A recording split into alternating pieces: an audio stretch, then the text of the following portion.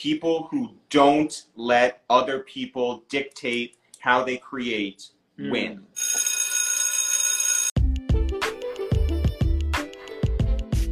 What's up, classmates? It's the Dean. Today's podcast episode is a class discussion recorded May 29th on Instagram Live with Eric and Jeff from It's The Real. Eric and Jeff are brothers based in New York City. They've been in the hip-hop scene for over a decade, from doing sketch comedy videos to selling their own self-titled show to MTV and releasing their own music with their debut album, where they've performed sold-out shows in New York City, London, and LA.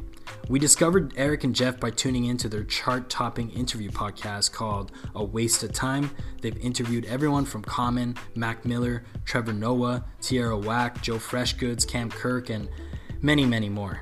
In this discussion, we spoke about the come-up story of Eric and Jeff. Being both students of the hip-hop game, Jeff got his early start by meeting a guy named Kanye West. He became his personal videographer at the beginning stages of his career. He got to document some of Kanye's biggest moments, like his 2005 Grammy Awards. We also spoke about their early comedy sketch videos, some of their legendary interviews, and everything they've accomplished so far on their journey. These guys are the reason why we started Class Discussion. They've inspired us to create and launch our own interview show. I've been listening to them for the last 2 years now, and it was fun as a fan to interview the interviewers. They've got such a unique approach to their craft. They've always bring out different sides of people's personalities during interviews. They've got such a dynamic charisma and chemistry together.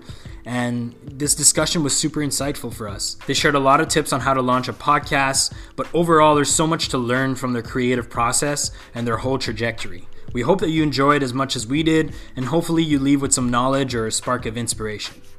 We truly appreciate every single one of you who's been tuning into this podcast. We just launched this over a month ago, so we would love to hear your feedback, any tips or advice. It means a lot to know that some people are out there really listening. So we want to continually improve and bring some guests that you could enjoy and learn from. So send us an email at classmates@nodiploma.ca or just send us a DM on our socials at nodiploma_. Make sure to check out all our recent class discussions available on all streaming platforms. We also got this YouTube channel with behind the scenes footage of our photo shoots and videos. Check our website at nodiploma.ca for some merch. We'll be releasing some new threads in the next couple months. Let's get to it, guys. Stay safe, stay healthy. Much love. Peace. Yo, what up? It's Eric, aka Harmonica Solo, aka Move and Blow. Yo, what up? It's Jeff, aka Player of the Year, aka Uchiwali Zerbiak. Yo, what's up? It's Ben, aka the Dean, aka the Teacher's Teacher. Let's go. Yeah, we're It's The Real. Man, it's funny when you guys actually said yes, man. Like I got super nervous. I was like, oh shit, like I have to interview the interviewers now, you know? I was like, the pressure's on, man. But go easy on me, man. I know you guys are quick.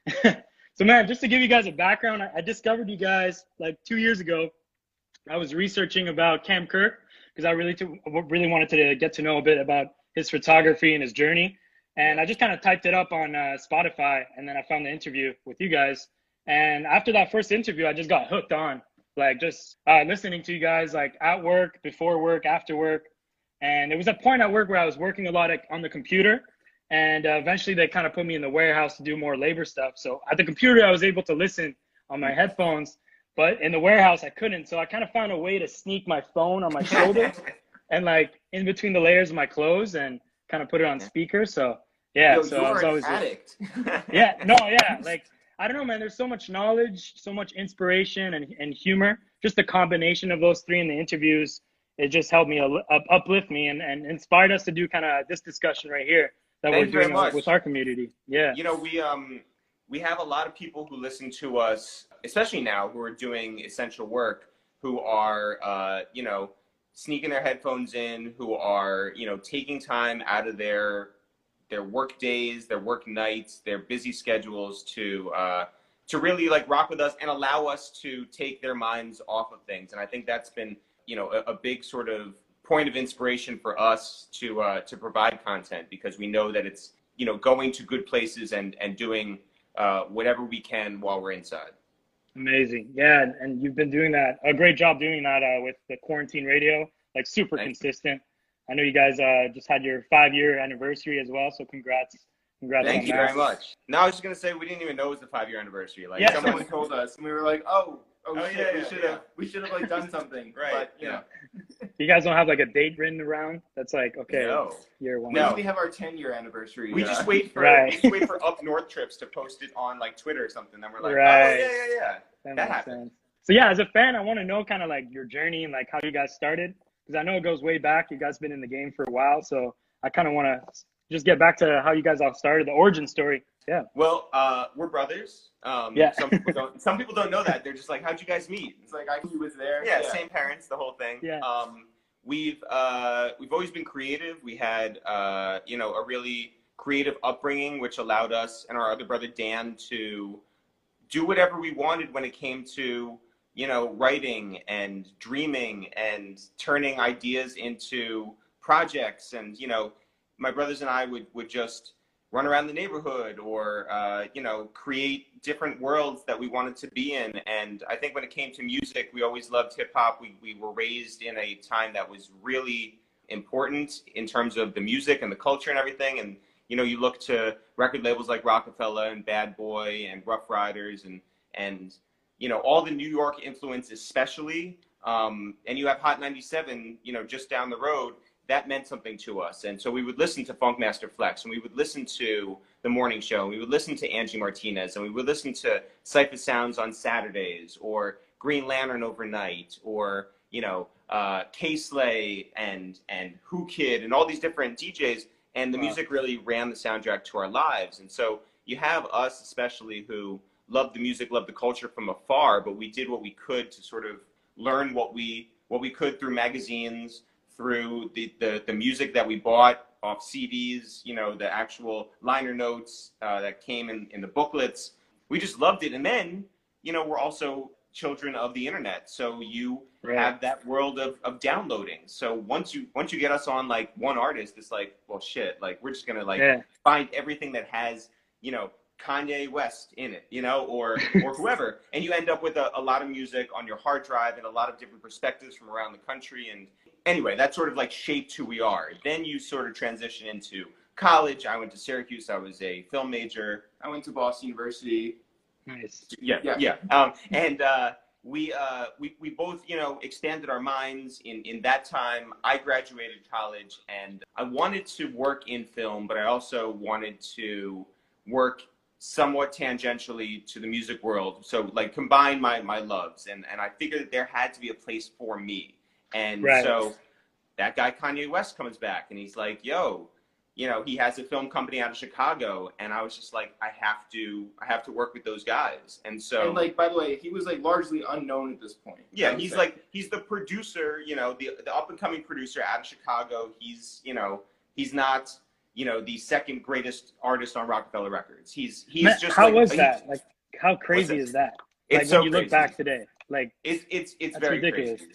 crazy. It's really crazy. We all take like interesting roads to find our way to where we are today. But so my journey was just I needed to meet this guy and I needed to be a part of his company. And for those who just know Kanye now, it's a different guy. It's a different everything. So our other brother Dan and I drove down to Asbury Park, New Jersey. We saw Kanye in concert before College Dropout came out. This is the guy we loved from all of his mixtape tracks, all of his production on, the most random people that you could find from the Midwest. Like, we just loved all of his music and what he brought to the table and his voice and everything. He was just very passionate about it. And I was like, I want to work with that guy. And so waited outside, met Consequence, asked to meet John Monopoly. He said, John Monopoly's not here, but I can introduce you to Don C if you buy 2 of my mixtapes. And I said, no problem. And so I scrounged up all the cash I had, gave it to him. He signed them. He got Don C, and Don C was like, here's John Monopoly's information. And from there, less than a year later, I was Kanye's videographer. I was at the Grammys with him, his first Grammys. Then after that, came back to New York. Everybody from Leor Cohen to Mona Scott wanted to meet. I'm working with Jewels, Missy. Yeah, Jim Jones, different bands you never heard of. Anyway, so then after doing that for a few years, you find out what the business is like. You have this different perspective of what's going on. And Jeff and I came up with this idea where we were like, you know what, we have a perspective. We have our own voice and vision, and we have something to add to what's going on. Again, we're outsiders with this insider's look at things. And when we came up with an idea that we thought would be perfect for television, everywhere we pitched it, loved the idea, but didn't know how to make it. So we were like, you know what? We'll take it in our own hands, and we'll commit to ourselves and treat it like a real TV show and treat it like a business. And that's what we did. We came up with ideas, we filmed them, and we did that on a weekly basis. So every Monday morning, you were going to get a new video from It's the Real, 9 o'clock, regardless. And we did that for 3.5 years. Yeah. Did you guys always have that chemistry, like as brothers, to like work together, like since the start? I don't think that it was always the plan to work together. You know, Eric, right. You know, obviously was working with Kanye, and I was when I graduated school, I wanted to work for Rolling Stone. I wanted to be a writer, and it was then that Eric had sort of like decided that he wanted to be more in front of the camera, and I was like, well, this is a really good idea of doing this thing, this idea together. Right.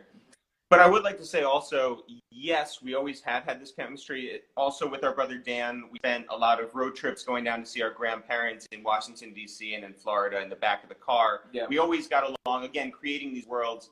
When you know, we would go to this day camp every summer, you know, we were in a very creative environment where we would make these 30-minute films that like I would direct and Dan and Jeff would star in, and you know, all of our friends, we would create mixtapes in our friends' basements. Right, we were the Purchase Street Sweepers as an homage to DJ K. Slay. Yes. And so I mean, like, yes, we've always had like a good working relationship. And also a shorthand and an understood same sense of humor. So like when The Office was first on NBC, and I was at college, I would call Eric. We would do like recaps, you know, like, and just break down what the episode was like and what the sense of humor was like and what the best jokes were and all of that. So yeah, we definitely had that. You know, we worked on projects, but really over the last 13 years, it's evident that it's all the same sort of system as we've done since we were kids. And what about your brother Dan? Because you mentioned Dan. Was he a part of kind of that journey, and still is? Like, is he the manager? No. Yeah, no. Dan always worked in sports, but yes, Dan was a part of different creative things. You know, whether it was like he was the part of our rap group. He would in our videos. Yeah, he would always like you know, play a part and always supports and remains supportive. And so when you were after the Kanye and all the videos that you're doing the behind the scenes, and then you working as a writer, what was the next step after that? You guys pitched your idea to have your own show, and then you kind of just launched the comedy series that you guys did. Yeah. With like we went to. You have to understand, like 2007, like the internet was a very different place. Right. There wasn't Twitter. There wasn't There was Facebook, but there wasn't even like YouTube wasn't like a thing yet. There wasn't TikTok, any of these like Instagram, none of these apps. So the idea, just like the only thing that we could do our own as a proof of concept was these sketches. And so we started uploading them to YouTube, and they immediately sort of like hit. Well, YouTube and Vimeo, you know, again, different worlds. You don't have subscribers, you don't have advertisements. There were no partnerships. YouTube was not the highest quality video. So we wanted to, you know, make ourselves known. We wanted to be reliable, and our whole mantra was consistency and quality. So just like any TV show, you know, again, we're watching The Office. We know that like we can't wait for that Thursday night, you know, to come around. So that if we put something out there, it's not about that one. It's about how do you follow that up. And so we made sure by, you know, every tactic imaginable that we put something new and fresh and on time up on a Monday morning. So someone mentioned the UPS is hiring video. I watched it earlier this week. Man, I feel like that thing would kind of hit in today's like day and age as well. Like, it's just crazy, man. Like, we think so too. And you know, we have some bigger ideas that will, I think, continue that in 2020. Yeah, I mean, like we took a meeting, like I think last year or 2 years ago, and somebody played it in that meeting, and they were dying, like it had just come out, and it was like, that's crazy, like, you know, 13 years, and this video is still hitting. Yeah, and so you guys did the sketches, and then what was the point when you guys started doing the rap lines and the perfect interview? Yeah, we did. Is that around the same time? No, so we were so committed to, when you're in something, you are just so committed, and we wanted to make these sketch videos great and just have them better and better every week. So we did that for 3.5 years, and we went to Bonnaroo and we performed down there. We performed our music from our mixtape that we did with DJ Drama called Urbane Outfitters. And so you guys had the mixtape and the music before? No way. Okay. Yeah. Well, we've been working on specifically that mixtape for a very long time. We put in a lot of work, relationships. It's also something where it's like, we understood what the optics are, and we didn't want to embarrass ourselves or embarrass the art form. So we wanted to make sure that it was a high quality concept and execution. Right. So by the time we went down to Bonnaroo, that opened up this relationship with, the festival, which was starting its own YouTube channel, and they asked for an idea, and we thought we had a good one. And so Rap Lines was, maybe we'd also worked for MTV by that point. And MTV was the first thing, and so we were working for MTV as we did this series where we were doing like these sort of rapid fire questions and sort of roasting and also joking with like our favorite artists. It was only after that Bonnaroo approached us and they were like, "Wait, you guys rap too?" And so we were able to get one of their stages. But yeah, it all started with MTV. No way.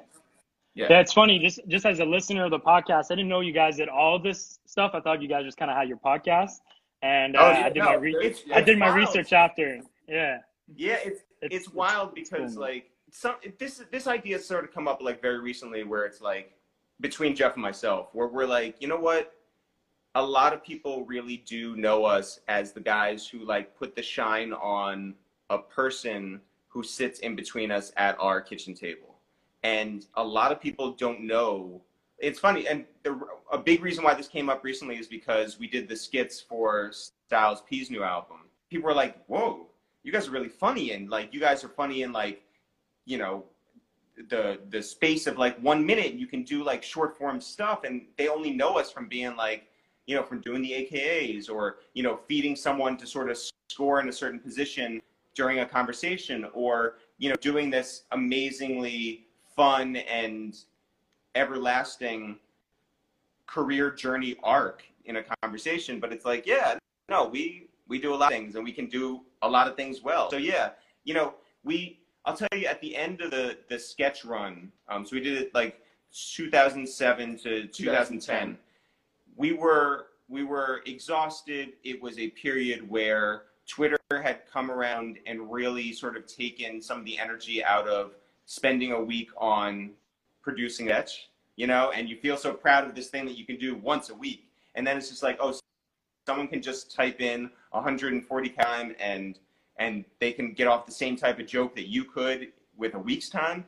It was like, well, we need to sort of adapt and pivot and get to another place. And our dad had died, so we were doing some like bigger thinking in terms of like who we were as humans. Anyway, it got to this point where we were like, let's do something different.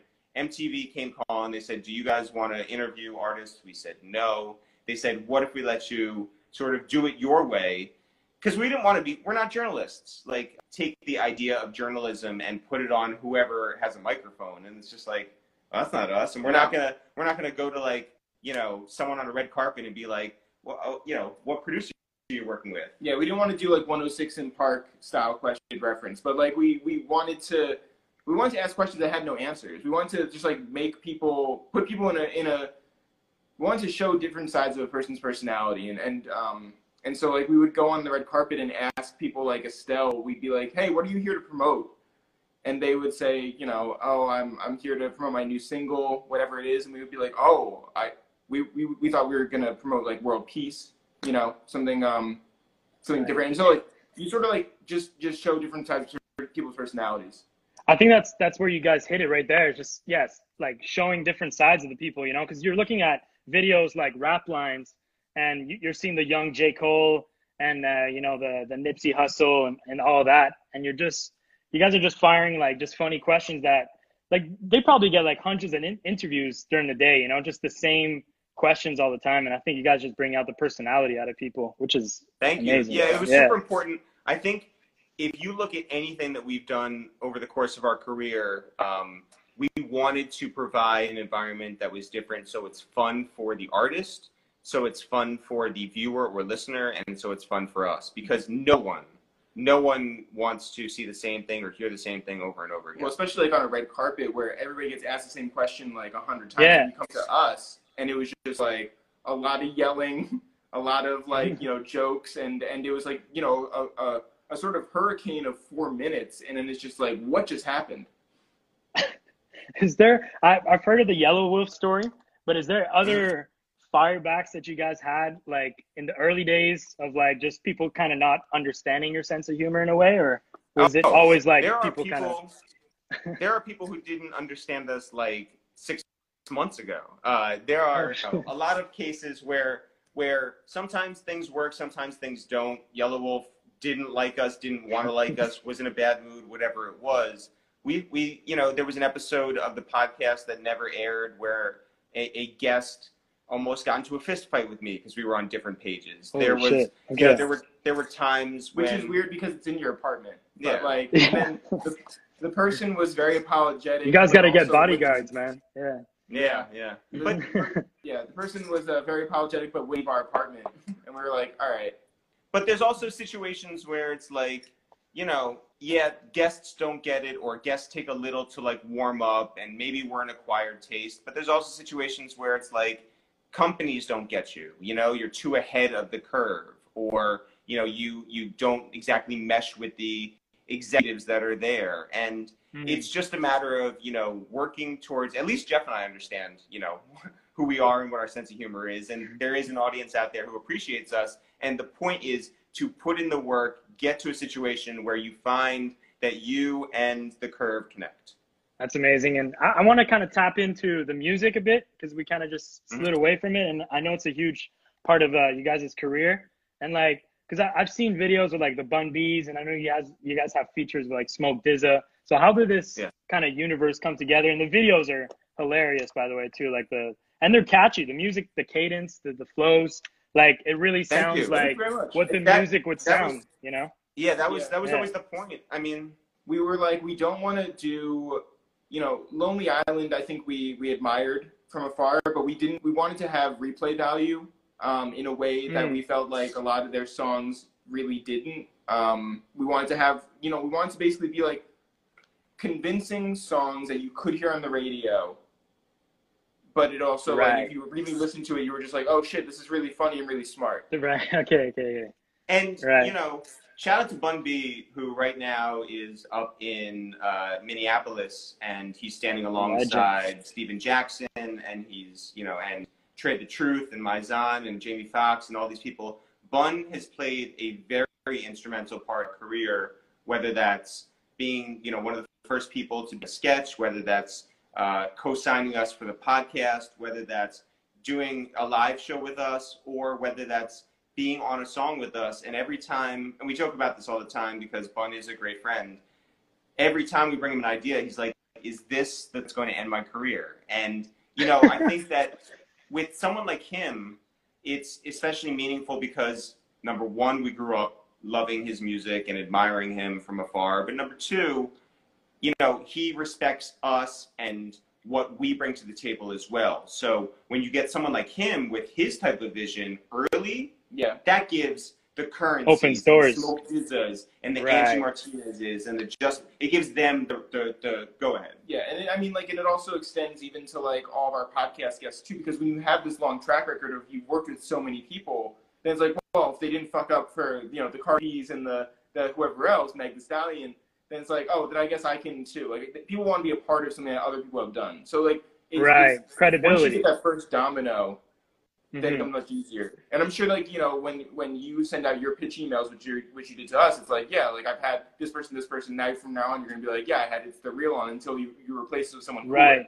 But for the music, it's like we grew up with a certain blueprint of how things go, and we always wanted to sort of abide by that. You put in your work, you talk about like one of the reasons why we connected with Mac Miller so greatly is because we played by these certain set of rules, and so we come up, we're of that era where it's like you put the mixtapes together, you put them out. You know, if you have a DJ Drama one, if you have a Big Mike one, if you have a Green Lantern, whatever it is, it's like you do that, right? Then it gets some sort of buzz, and maybe you put out a single this way, or you have a listening party that way, and you do a music video that should sort of impact in certain, and when you do a press run, it's got to be, you know, in this place and this place. And then things obviously like adapt and move, and you know, then it's like, okay, then you can do an album and you perform. When you come to New York, you have to do SOBs and you have to, certain things like that. Right. You pull out this guest or you do whatever. We modeled our thing in a certain sense like that. And that comes from when we were young and doing mixtape, Greg Mayo's Basement, you know, as teenagers. And so it's like, you put that into motion, you work towards something, and later, but you get to a place where it's like, you don't have to prove yourself. You are already in it, you know? And I think that's where you want to be. And I think a lot of people find out, as we do too, it's like you never stop working. You always are trying to keep that momentum pushing forward. I mean, you guys probably learned so much from just being around all these rappers, producers, managers, you know? Like, you're probably able to apply some of these things to your own career, you know? So being in that industry already is huge. That's 100% true too. And I'll say this, you know, when we moved into the city, we committed to doing our sketches and having our career like 100%. We dove into the deep end. And that meant when it came time to operating as a business, we have to establish relationships and keep them going. Yes, you're right. Through osmosis, you're like, oh, okay, cool. The marketing department is doing well. We can do something like that. We don't need the big building, and like that's what the publicists are doing. Got it. And that's what the radio team is doing. Okay, that's what the big building could do, and let's adapt that to our own situation. So getting in the New York Times was us. Getting on that stage at SOBs was us. Getting down to Bonnaroo was us. Austin City Limits was us. Going down to Orlando when MTV could not commit to us was us. You know, calling. Also, I mean, like getting every single guest podcast was us. You know, I mean, like I think that it's big things, but it's also very small things. Man, that whole trajectory is just amazing, man. Just to see you guys just go through all of that, and like even heard you guys doing like SOBs and like selling out shows and stuff like that. Do you guys ever bring like your comedic sense to your shows too, like with the music? You have sketches in between. Yeah, awesome. Yeah, well, we were even talking about it like I think yesterday. We wanted to do this thing, our first show, where we would get it. We wanted to get it sponsored by a mattress company, and we would be like, hey, by the way, you want a mattress, like, and you want to go home with it, like here, like we're gonna do a mattress giveaway. I forget what the actual joke was though. I'm sure it was funny. It was probably very funny. And when did the Waste of Time podcast start? Was that like after all of that? Yeah. So in 2015, we had long wanted to create a certain TV show that was based around our lives and the music business. And we sold that TV show in 2015 to MTV. And it was starring us, it was written by us, and it was executive produced by us and John Legend. And the negotiations took 6 or 8 months or whatever it was. And our representatives at the time suggested that the best way to keep our name out there was to start a podcast. And we were like, no. We've already done a podcast. We've done one in 2010. Yeah, and it was like, you know, super early, and it was really hard. In 2010. Yeah, and so it's like we were like, we don't want to do that. And somehow we got convinced, and it just became like a thing. So, I mean, we created this idea for us where, you know, we're good at relationships. You know, we're good at storytelling. You know, we're good at staying home. So we were like, let's have people come over to our apartments and do a podcast from our kitchen table. And, you know. You guys were cooking, too, at the beginning. Yeah. Yeah. That wasn't. How was that? That's so random. Not great. Yeah, it was dumb because it's like it's a purely audio format, and it's like who cares? Like, why are we're not even like centering the conversation around the food. Like, yeah, we described it to the company that we sold it to as a dinner party style conversation. They screwed up the press release and said dinner party, and there you go. So we stuck with it because we're dumb. Yeah. But how long did you guys stick with it? you know, we figured out maybe 20 or so episodes in that food was not it, that the longer, more everlasting conversation was the thing. And it's become obviously something you know us by. It's something we get recognized for all the time. And it's been a cool way for us to get to know a lot of people and to allow those stories to be known by a lot more people out there.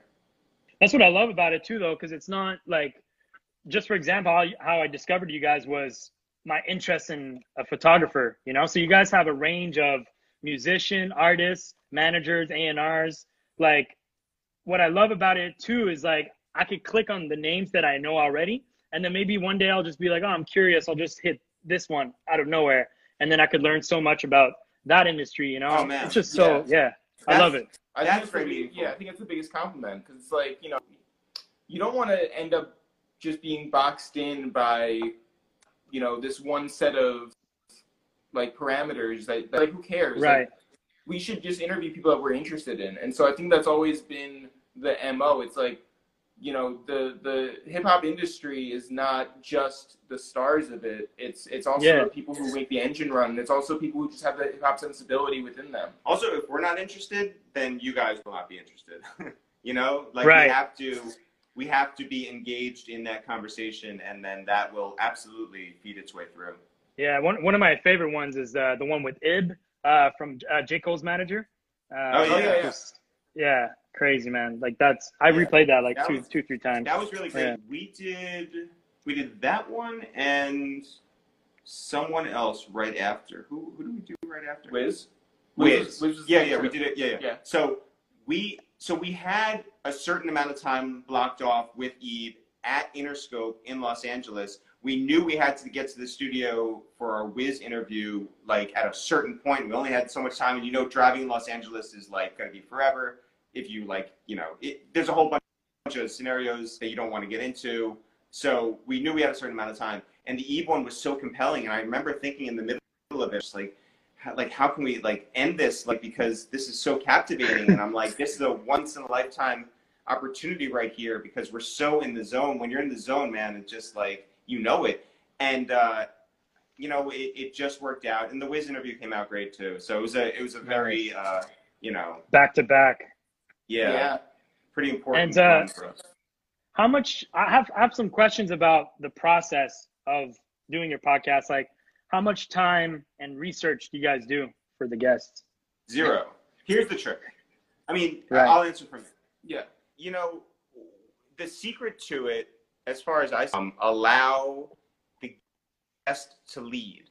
You know, we can ask questions, but I don't think that if we're like, here's this tiny thing and that's what we're going to really like, you know, dig through. I think it has to be, if we're going to tell a person's life or help them tell their life, they're going to sort of lead you in the direction, and we're just good listeners and we're inquisitive, and we, you know, we'll go that way with you. It's like improv, you know, like let them lead and you'll sort of just move with them. And, you know, I think that Jeff has his certain ways. Look, for the Rockefeller thing, we didn't want to screw that up. Yeah. So yes, there was a lot of research. But I think that I think that Eric is correct in that he says that he does 0 research for the episode. But there is an idea of you're inviting someone over because you're interested in them. And so because you're interested in them, you obviously know a lot about them. And so I think that it's a couple things. It's curiosity, but it's also like a general knowledge of who you have coming over. Yeah, and something that we're both really good at is remembering things from the past that may have something to do with another person. And so because our interests could be like random, and because they might not be the same as any other person's line of questioning. Yeah, I mean, like, you know, in talking to someone like True Life, you know, True Life, he was in prison and he's talking about how he was at this prison and he mentioned that it was upstate, and I was like, wait, was that the same one that they had this escape from? Like, yeah, Dannemora. Yeah, so there was Escape from Dannemora, and he was just like, yo, nobody's ever connected the dots on that, you know, before. And so like we've been able to make like crazy associations like that. But even like within conversations is just like on a very micro level. Yeah, and I think you can tell that we listen because of the way that we do the callbacks at the end of the episodes. You know, it's like you pick something, and like Jeff and I can always like have some hook to hang it on by the end. Do you guys have like notes or like bullet points at all, or not even? No. Wow. No notes, no bullet points. Which, that being said, like, you know, I think that certain times I'm like, to have notes in front of me, and I wish I did, you know, of just like sort of flying by the seat of my pants to mix some metaphors right now. But like, you know, there's no perfect way. It's just like what works for you in that moment. When did you guys decide to? That's interesting, by the way, because I thought you guys would be, you know, doing so much research, but I guess you guys are just students of the game and know so much of your history and everything that it's just kind of natural and organic. And you, like you said, you carry the conversation with them telling their story, and then you're able, I guess, with your own sense of humor, you guys are able to feed off each other. Do you guys have any cues to each other sometimes, like kicks under the table or like some eyes or like, yo, like, I don't know, like. No, not not when we do. Yeah, no obvious tells. I think that like there is we both know when the next when either of us is going to ask the next question. Like you can tell with eye movements.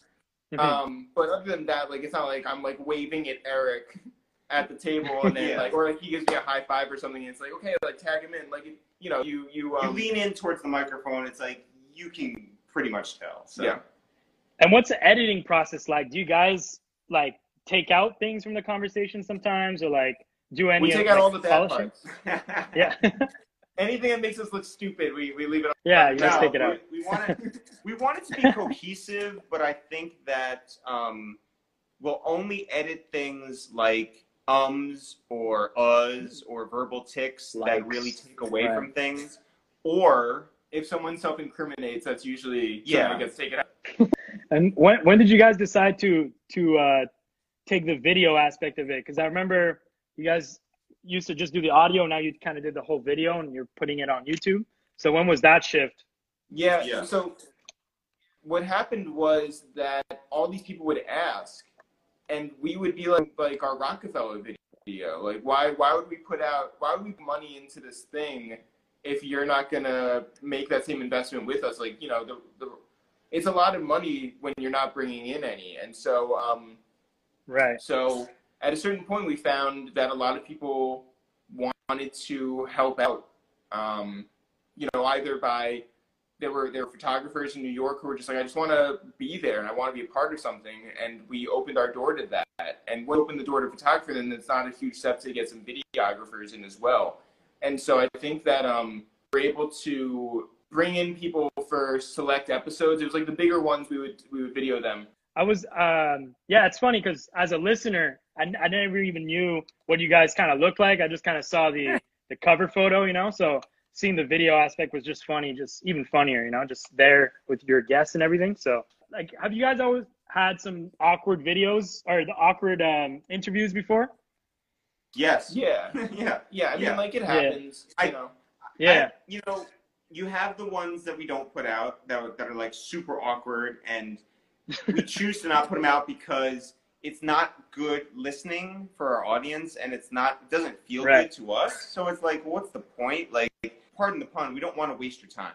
Like, we really don't. We don't want to just, like, I know that the internet has like an endless, you know, demand for content, but it's like, if it's not good, then don't put it out. And then don't put it out, in terms of, you know, sometimes you get a Tierra Whack who comes up and wants to make it awkward. And so she was trying to test us, and we recognize that because we've been around. And so you play and give it right back to her, and then she respects that, and then she gives you a good interview, you know? But, like, there can be that time just like, oh, you're not going to cooperate with this. It's like, okay, cool. We could play your game too. And then you turn her microphone off and then on board. So yeah. And what about like interviews on your top like dream list that you want to do? Because I know you guys did like pretty much almost everyone, but is there someone on the top of the list that you guys are still like that you really want to get? Yeah, there's a bunch. I mean, like it's surprising you think you've talked to so many people and we have, but I would love to sit down with Lil Wayne. He's not somebody I've ever mentioned before of trying, but it's like, wow. I wish that we could. Like, that'd be amazing. But I think that, there's a long list of people. You could name, anybody. Puffy, Jay-Z, Busta Rhymes, Fat Joe. I think we're and always also like behind the scenes people. Like, there's just a lot of people. We're always interested in great conversations. Shout out to Drizno, by the way. Speaking of our Patreon. Oh yeah. Congrats on that Patreon thing too, man. That's a great initiative from you guys too, and kind of brings the community together.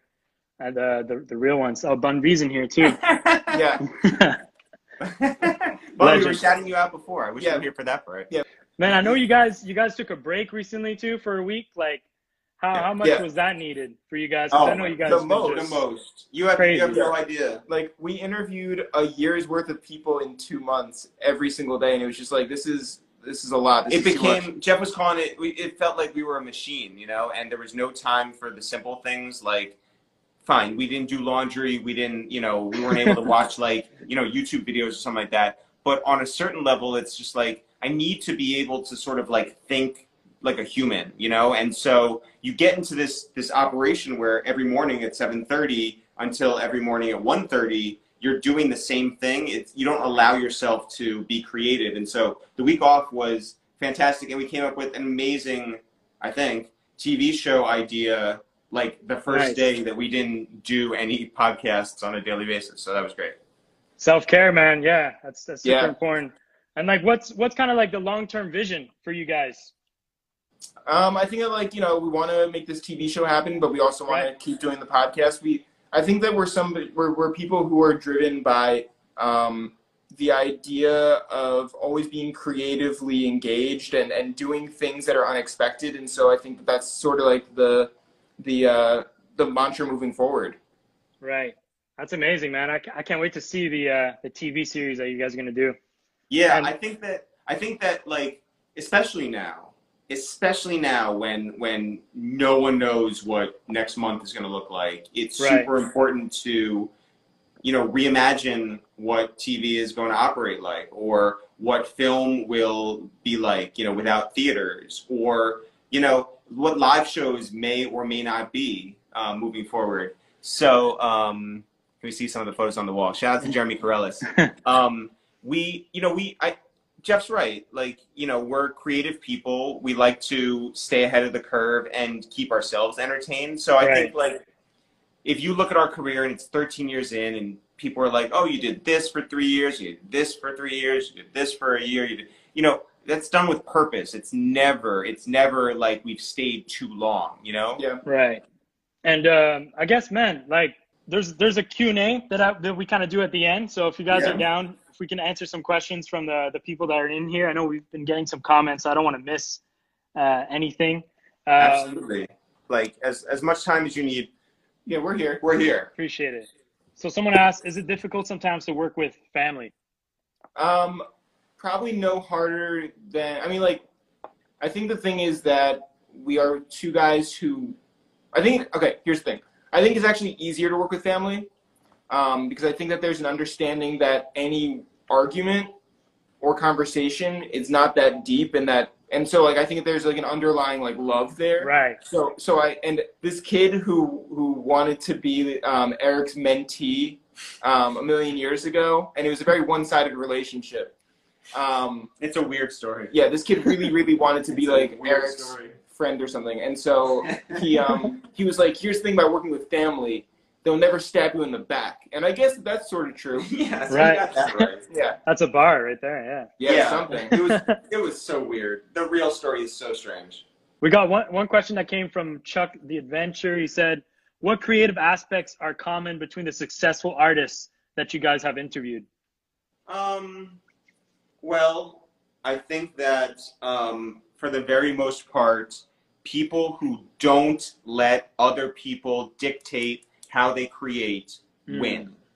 So whether that's, an artist who goes and signs to a record label and has their vision, or whether it's an executive who doesn't just follow the blueprint that, maybe her boss would have had, or or if it's a comedian who has traveled, you know, their own path, or whether it's a writer who's done their own thing, or whether it's us. You know, you're gonna get to a point where people will try to move you in their direction, and I think the winners are all people who have their distinct voice and their distinct vision, and they commit to that and keep going. Yeah, I think you never win by playing it safe. There you go, man. Talk about bars. Yeah, I know. Yeah, there we go. Come on. I'm gonna have to write notes, man. This is a lot of bars, here. Get that tattooed. Who has better AKAs? Okay, so here's the thing. We did an AKA battle.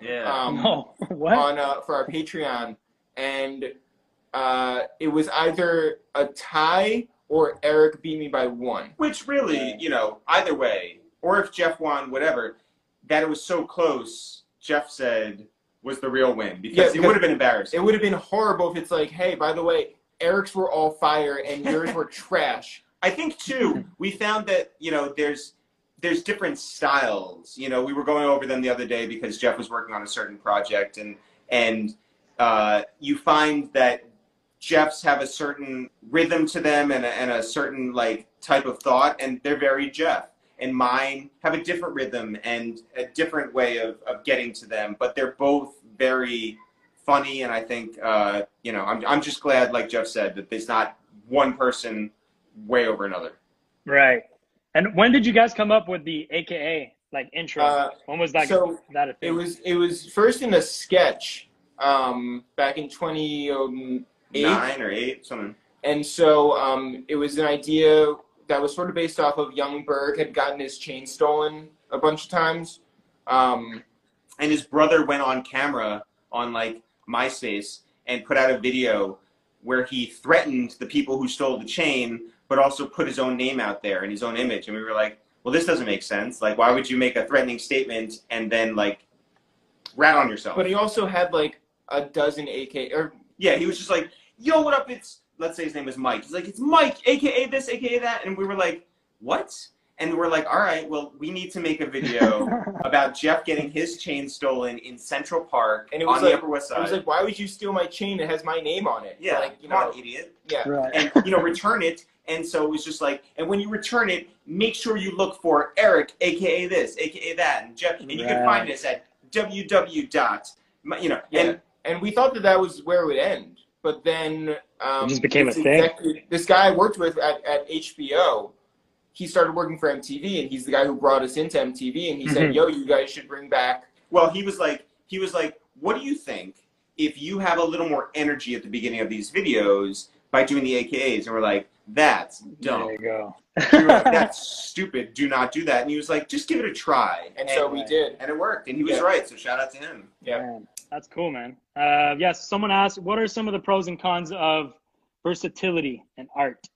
I think that the pros are that longevity. You know, you're never really boxed in. Right. I think the con is that no one can really pinpoint your style. Then, if you're doing it to the maximum degree of versatility. Yeah, I agree with that. I think also to be versatile has been helpful to us in the sense that people don't get bored of you and you don't like burn people out on one thing, because like there is a world in which we could be just those guys, but you don't, I don't want to be that. I don't think Jeff wants to be that. And like for our brand, it's like, well, we learned from Seinfeld, I think, where it's like better to get out too early and keep them wanting more than stick around too long. So right.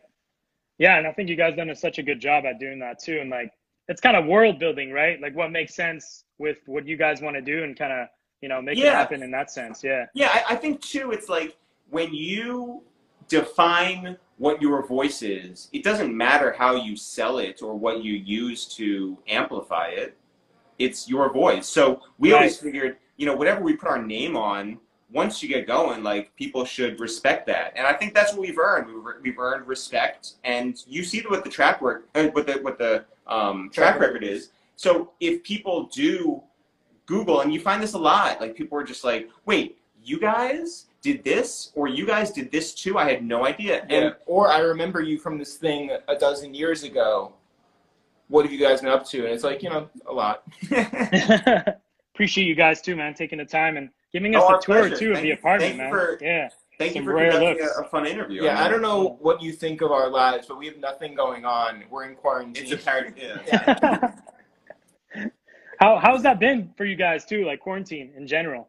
Like I feel like you guys been in quarantine for like past 5 years. You know, I mean, it feels like forever. But I mean, like, I think we are people who have been well adapted to. Hi, Abigail. We have been working out of our home forever, so like that's not the craziest thing. And also, you know, there are times when you go crazy because of the outside forces as opposed to the things that are happening here. And so I think that's sort of the only thing that's gotten us like a little like nuts is like the fact that there is no response and that you have been sitting inside for 2 months with nothing to show for it. Right.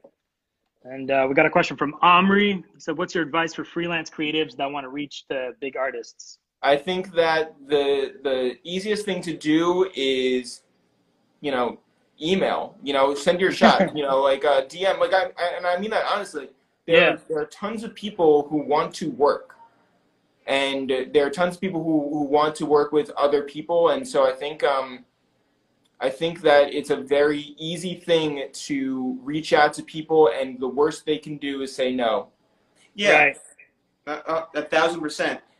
It is super helpful to have a good subject line and to have a good message behind it. Oh yeah, don't write anything dumb. Yeah, like if you're talking about, don't be the guy who says I like your website and or blog, and it's like we don't have that on our website and or blog. But if you're going to reach out, have a real message behind it. Know how to write an email. Like no one wants to deal with idiots, and so like as long as you come across as smart and capable, then I think you'll get a response. Yeah, and I think especially in a time like this, everyone's home. You know what I mean? Yes. Like we got to kickstart this interview series because we knew everyone was going to be home, so we just shot our shot.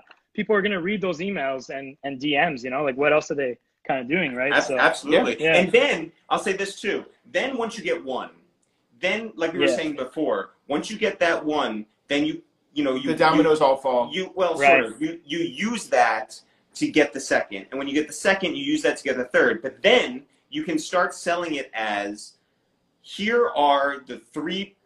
You're like, here are the last three people. It's all how you word it. Like, here are the you may have only had 3 people, but it's like the most recent 3 people that we've had on the podcast are this person, this person, this person. Then when you get a fourth, you can be like, I've had this person, this person, this person, and others. You know, and then you use that to convey, and then once you get, you know, Wiz Khalifa, and once you get Dennis Graham, and once you get Eve Hamad and whoever, Dan Rosenthal, you don't need our mom to have those first guests in there, you know, as your selling point. It's like you can use the bigger ones. Right.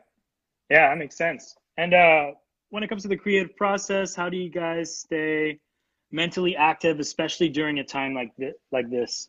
I think drugs help. I think that that's huge.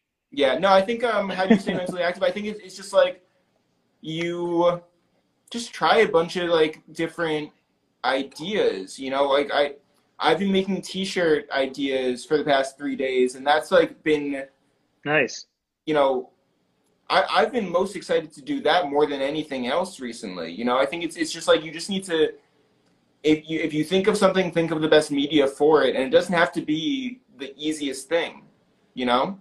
I stay mentally active by allowing myself to, you know, be inspired in different ways. Sometimes it's nostalgia. Sometimes it could be a random YouTube video that you watch. Sometimes, honestly, and I swear to God, sometimes you can be inspired by like the taste of your food, and it just sends you in a different direction. And then when you get one idea, it expands and expands and expands. And Jeff and I will, you know, I think we both find joy in taking walks, and sometimes ideas will just come out of the conversations that we'll have then too. So I was kidding about the drugs thing, but then when Eric said getting inspired by the taste of your food makes me think, what drugs are you on, Eric? That was questionable, man. Yeah, I got to taste some better food, I guess. Yeah, to get it guys, started, yeah. I make whatever. It doesn't matter. Have you ever thought about creating a featured film? Yes. Yes. Nice. That's it. We're not gonna share all of our ideas. No, it's all right. It's all right. Yeah, but yeah, I mean, I think that again, we have a very specific voice. When we sold our show to Mushrooms. when we sold our show to MTV, they threatened us with the fact that they could make the TV show starring, like our TV show, starring other people in our roles. And it's like, well, you're never, ever going to get exactly what you get from us by doing that. So we don't have any fear in that. You could take whatever we create and put it in, you know, you see it, music form, podcast form, live show form, TV form, film form, book form, mug form, t-shirt form, and it's all legitimate and it's all the same sense of humor. So you're always going to get that same thing from us, just fed in different ways. And no one can do what we do. And I think we take great comfort in that. But I think it's the same for anybody. Bless that. Someone mentioned you guys' shoe collection. I saw a lot of boxes earlier. You guys a big shoe collectors? Sneakers? So I will say this. We did not grow up as like sneakerheads. We weren't like, oh, we need all the sneakers. Shout out to Mark Ballard.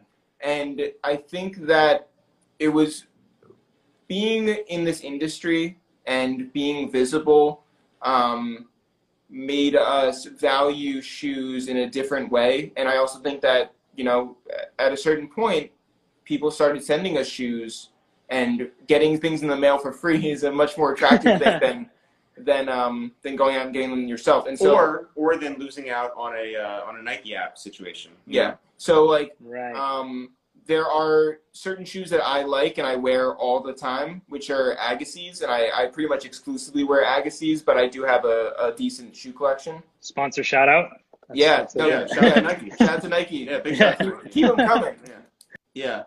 In the meantime, I'd like to say, I think that shout out to you for having created a platform, especially now, because it's not easy. I think it's easy and it's not easy, right? And I think because we've spoken to people who have wanted to create and can't in this scenario, and people who have created and keep creating in this scenario, and some people who are just like, I don't want to do either, I just want to escape. And for those of us who are able to create in these environments and during these times, I think it's a blessing and also something to be admired. So, you know, to have quality and consistency when you don't necessarily need to is something that should be admired, and you deserve great credit for that. So shout out to you for this. Yeah. Also, where are you right now? I'm in Montreal in my apartment. Yeah, right. Well, I mean, like I was looking. I wanted to know like what room we were in. This is my living room. So we kind of. I don't know if you guys had the chance to watch our Converse video that we did, but basically, before quarantine, we're a clothing brand, right? It's called No Diploma. And when we came back from Toronto and quarantine hit, and we're like, fuck, what do we do? Because we're supposed to go to Atlanta and kind of bring the brand to the States for the first time. We had a pop-up scheduled in New York. And so we had all these things lined up, and obviously things got canceled. So we're at home and we're like, what do we do? And back to the inspiration from you guys, we were like, man, what if we just started having discussions with other artists, entrepreneurs, photographers that inspire us, and have those conversations, you know? And that way that could bring knowledge and inspiration to our own audience. And so that's what we did. And we kind of turned our living room into like a classroom. So that was the idea. So yeah, you get this Super stuff. dope. Yeah.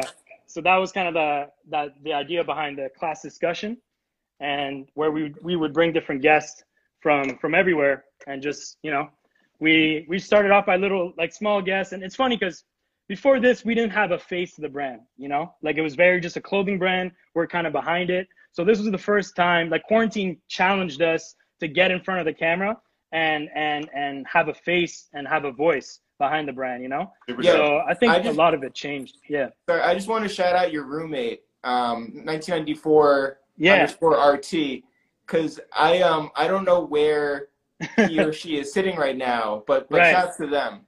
Yeah, so 1994 was crashing on my couch. His name is Aldo, by the way. He's crashing on my couch for a month. because he had just finished his lease and then he needed a place to stay. So I'm like, hey, stay here. And then the quarantine happened, so he couldn't go back home because we just went on the trip. So it kind of all happened for a reason, right? And we started off together and then just thought of this idea. And yeah, here we are. And is he a good roommate? He's not here anymore. Oh. He's now living with us. But yes, he was a good 2-month roommate. Yeah, for sure. Yeah, like you said, we studied you guys before doing our big class discussions. Oh man, our pleasure. Yeah. Thank you guys. Like, I think it's just we're taking it so serious at the beginning. We're like, oh, we've never done interviews. We're not interviewers. You know, right, this is not a profession. Damn. So watching you guys and kind of having the approach of making it so organic and natural just kind of made us like, you know, want to do it, because we're like, man, we could do it too. Like, just have a conversation, right? And like, tell the stories. Yeah. Yo, I think there's so much pressure that people put on themselves where it's just like, I have to get the perfect guest and I have to ask the perfect question. But also I have to, like, what microphone do you use? What, and it's just like, just make the thing without thinking of like all the steps that are in the way, you know? Just like get to the actual thing. Yo, we talked to so many people. We talked to so many people who were like, how do I get started? And it's like, well, the best thing to do is just to do it. Because if you 100%. Don't, and then you don't follow it up, then you're going to fall into like the pond with the same 90% of the people who always talk about all this shit. Shout out to Gil. But there's the most annoying question that I always see under like photographers' Instagram is, what filter do you use? And it's like, or like what aperture, whatever like like what do you use? And it's just like, do your own shit, you know, figure it out on your own. Like we started out the podcast, well, I'll say this, we started out the sketches with one camera, like a Canon XL2, with no like help other than our friends, no outside money. This was just all we could do. So we did everything ourselves. When we did, you know, the music, same thing, just working at Greg's and like making that happen. When it was working, you know, at the beginning of the podcast, you had $30 microphones, you had a mixer that didn't even separate tracks. You make things work and you still get quality content out of it. So all of that together, you know, really makes you who you are. And it's like, if you can do that with $30 microphones, if you can do that with one Canon XL2 camera, then of course you should be able to do that with like with Shure, you know, SM7B microphones, and with like an amazing, you know, audio interface that allows you to separate tracks. It's like, do the dirty work with the dirty, you know, products. Don't be afraid to grind. Yeah. Yeah, I think it's like you said, experimenting, doing, like even like when we did this, like it's just by like our whole brand is just based off just learning every day and just fucking up and just doing. And it just comes back to the irony. It's no diploma, but we're just teaching things as we go. We're learning things as we go. I love that. Yeah, and, I love that. And basically, like, we did the lives, and then we realized you could download the lives. So we would download the lives, and now we're like, oh, we could maybe take the audio of the live and turn it into a podcast. Yeah. So then we would take the audio, put it on GarageBand, you know, then start our own podcast, you know? So it's just kind of like you learn all these different things. And I think what's cool is that, like, you know, whatever, 6 months from now, 8 months from now, a year from now, you'll be in a totally different space because of the chances that you took for this, which will benefit the clothing, which will benefit, you know, your brand name, which will benefit everything you do moving forward. Exactly. Yeah, 100%. Appreciate the feedback, guys. Any advice or tips for people like us just kind of getting into the podcast world or just doing these conversations? Yes. You have a filter for them to use? Yeah. I was going to say. This filter right now is horrible. Yeah. I think that there's this pressure that people put on themselves, especially in podcasting, which is not a medium that immediately will get money. And people will say, how do I make money doing a podcast? And I don't think that that's a constructive or productive sort of thought to have. I think that if it's good enough, it'll find an audience. And if it finds an audience, then it'll make money. But I think that what you have to do is you need to find your voice and you need to do it enough that people can find it. Also, define your idea of success. Yeah. because, right. And you know, this is something that we preached for years and live by, but now more than ever, it's super important, because if your idea of success is making a certain amount of money and then tomorrow money doesn't exist, then what, right? But at the end of the day, for Jeff and myself, there is value in the relationships that we have cultivated, the relationships that we've kept, and the respect that we've earned from those people. Bun B loves us, and we love Bun B, but it's not for nothing. This is like, it's also not a transactional relationship. Right. It is because, you know, we respect each other's work and we respect each other as human beings. That matters more than a paycheck that we're going to get from some other person, you know, or company or whatever. And for you to be able to go and look back at our first YouTube video, Deconstructing Biggie, and be like, yo, that's still funny right now, that means something to us. Or that someone can hit us and be like, I listened to your 250th episode with your mom, and I have such respect for the life that she's lived and all the ups and downs that she's gone through. That gave me joy and brought, you know, something to my life. Well, that's meaningful to us. We didn't get paid for it. We didn't make a fortune off of that, but it has provided something that can live on. And I think that's, you know, success to us. Yeah. I think that if you make decisions based off of the idea of money coming in, like if you make business decisions based solely off of will this make money, then you probably are not going to put out a good product. Yeah. Coming back to just success, you know, defining success for yourself, what the purpose is, because then you look at the longevity of things, right? What was your favorite skit from the early YouTube days? What favorite skit? The Cameron one maybe might be my favorite. Where we gave Cameron a talk show, or actually, I'm sorry, the Slaughterhouse one might be my favorite. That's a really good one where we turned Slaughterhouse into a boy band. I like ones. Yeah, the animations were really good. Yeah, there's so many of them. I liked one. DMX was on the run from the feds, and Scott Storch was had a mansion in Florida, and with all this, like, you know, cocaine and like women and yachts, and DMX showed up there, was found there by the cops, and so we saw that headline and we created a TV show called My Dog Earl, and it was about this, like, you know, odd couple of Scott Storch and DMX living together, and we photoshopped and we created this funny world that really, like, it was fun to create. We did it with Greg Mayo, who does all of our music. It was wild. We did other sketches that, you know, have gotten 1 million views, and then we've done ones that, like, are really funny that have only gotten 2,000 views or whatever. But so, like, you know, I think that there was the one where we did the seating chart for Jay-Z and Beyonce's wedding, and like all the rappers who could sit together and all the rappers who could not sit together, and, you know, like there's so many. There's so many videos. Yeah. It's like picking out a favorite anything, you know, podcast. Yeah. We didn't tap into that, but the Two Jews and Two Black Dudes podcast. Yes. I haven't had the chance to dive into that, but yeah. Like, so shout out to the Locks, by the way. It's crazy. We're friends with Bun B. We're friends with the Locks. We're friends with so many of these musical heroes that we had growing up. Two Jews and Two Black Dudes is such a unique experience and such a crazy experience to actually, like, you know, really, like, Lloyd Banks, take in.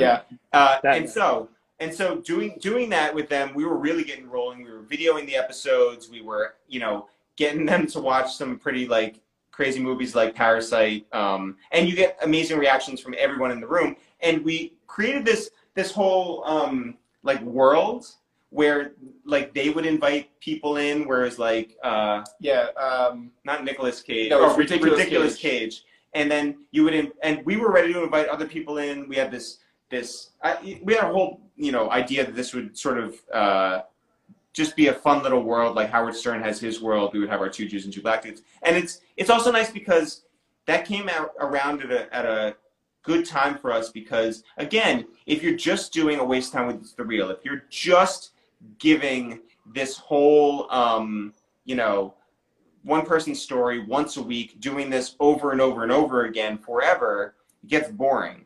But if you mix that in with a 2 Jews and 2 black dudes, or you mix that in with something else we're doing or something else we're doing, then it's like, it's fun, and it makes a waste of time more fun too. So, but then, you know, honestly, we had the guys over maybe the week before everything shut down, and we were like giving each other like elbow daps and like, you know, being mindful of each other's space. And then it was just like, oh, the whole world is just, you know, coming to a stop.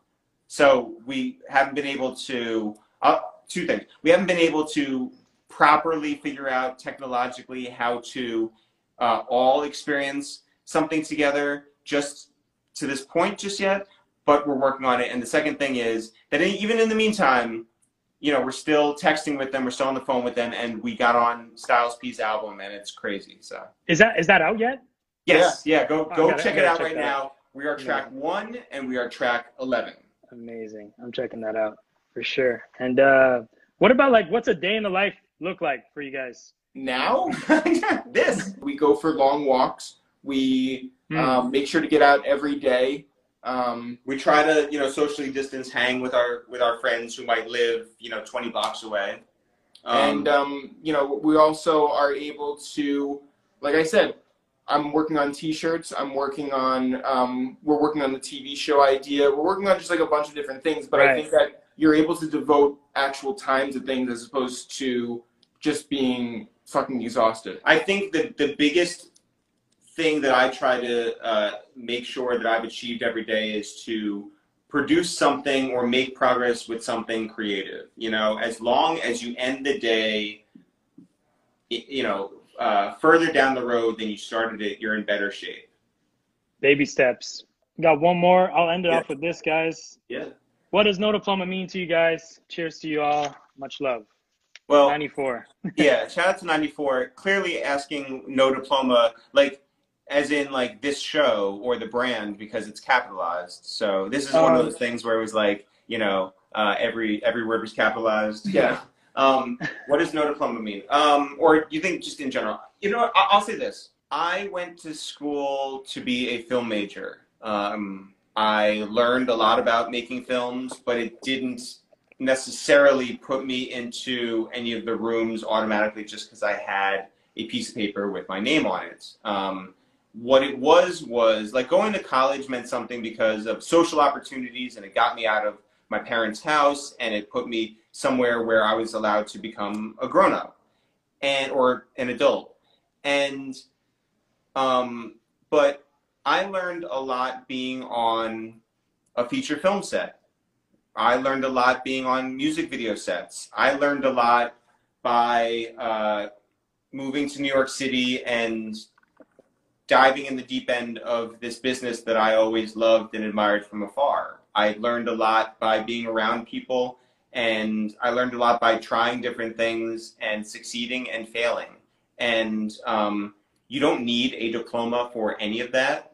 You certainly don't need to pay a lot of money for any of that. But I think that it's pretty clear that Jeff and I can teach a masterclass on a whole bunch of things that we don't have a degree in. I think that when you ask me like what No Diploma means to me, I honestly just think about your brand, and I'm just like, well, what I like about you is that you're a self-starter, self-sufficient, and I like that you are thoughtful and really like interested in what you're doing. And so I think that's like the thing that that sort of like gives me hope and inspires me. Like I think that as much as like you look up to us, I think that in the same way, like we look up to guys like you, and you specifically, you know, for doing the shit that you do. And so like that's what No Diploma means to me. Thank you guys. I just want to say, appreciate you guys taking the time to do this. It's yeah. Thank you for asking. Yeah, thank you to you guys, and shout out to everybody up north. Yeah. Right on. Well, thank you for everything, and you know, stay safe and take care. Yeah, from us. Bonsoir. Thanks to everyone for tuning in. We hope that you guys enjoyed it. I mean, we're just here stuck at home on our couches, recording these class discussions with artists, creatives, and entrepreneurs with the purpose to inspire you guys. So subscribe, share, and, you know, send this to one of your favorite classmates. Stay home, guys. Stay safe. And stay tuned for some more class discussions with the Dean.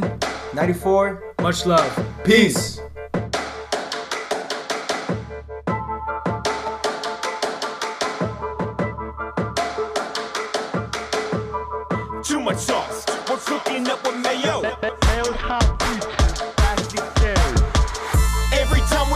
block, earthquake, oh. Insurance for the way I flood the Seiko. All the way to the bank, left in my AO. Everything is so lit. Wake up, wake up, wake up. Everything is so lit. Wake up, wake up, wake up. Everything is so lit. Wake up. Everything is so wavy, Tony Yayo. Pushing Raris like it's Ferris Bueller's Day Yo. Too much sauce, we're cooking up with mayo. My spirit animal is Quavo. Get girls spread like Lando Lego. She goes out like Crayo, bend her body like Mako. She's bumping Chance the Rapper out like Fredo. Give her that ultralight beam, Darth Vader. Curl God, I don't need no spray though. I got a team full of shooters, Valparaiso. Not for play, but you can get these hands like Play-Doh. Not necessarily by me, but I don't may know. It's alchemy the way I make the pesos. Money long, I don't stack it cause I lay low.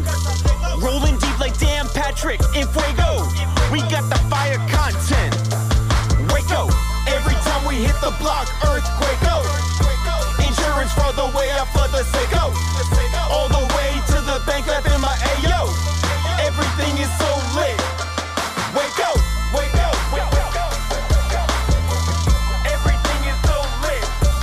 Wake up, wake up, wake up. Everything is so lit. Wake up. Got your girl's legs wide, they're like Jenkos. She bust it open like her mom's a Winnebago. When I awake, oh, dip my chips in queso. Heart attack on deck from all the fettuccine Fredo. Homies on the payroll, better bring a raincoat. Free Willy got a pole and Africa-go. On thin ice, I'm in fuego like Blue Shaco. That's a Russian figure skater, so you can act like you ain't know. Head stupid, so I call her Scott Baio. Her lips popping off like she's Mrs. Potato. Keep it grinning like New York and San Diego. The new Bash Brothers, McGuire and Canseco. Tighten up, better do your Kegos. Kill your whole perspective, bitch, I'm Galileo. Pockets full, I can barely fit the Draco. Fire flames rising, all I see is Waco. Every time we hit the block, earthquake, oh. Insurance for the way I flood the Seiko. All the way to the bank, left in my AO.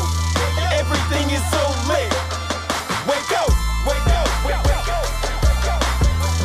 Everything is so lit. Wake up, wake up, wake up. Everything is so lit. Wake up. Steady headed for the throne, we submit hoes. Music industry, fishy like Vallejo. Trap or die on the Oregon Trail. Forever shorty low, cause they know. Legs on her shoulders, she's moving like Fabo. No Ford model, she's a Mercury Sabo. It's the real season, bitch, we got the bezo. Watching motherfuckers bite our way, Sharknado.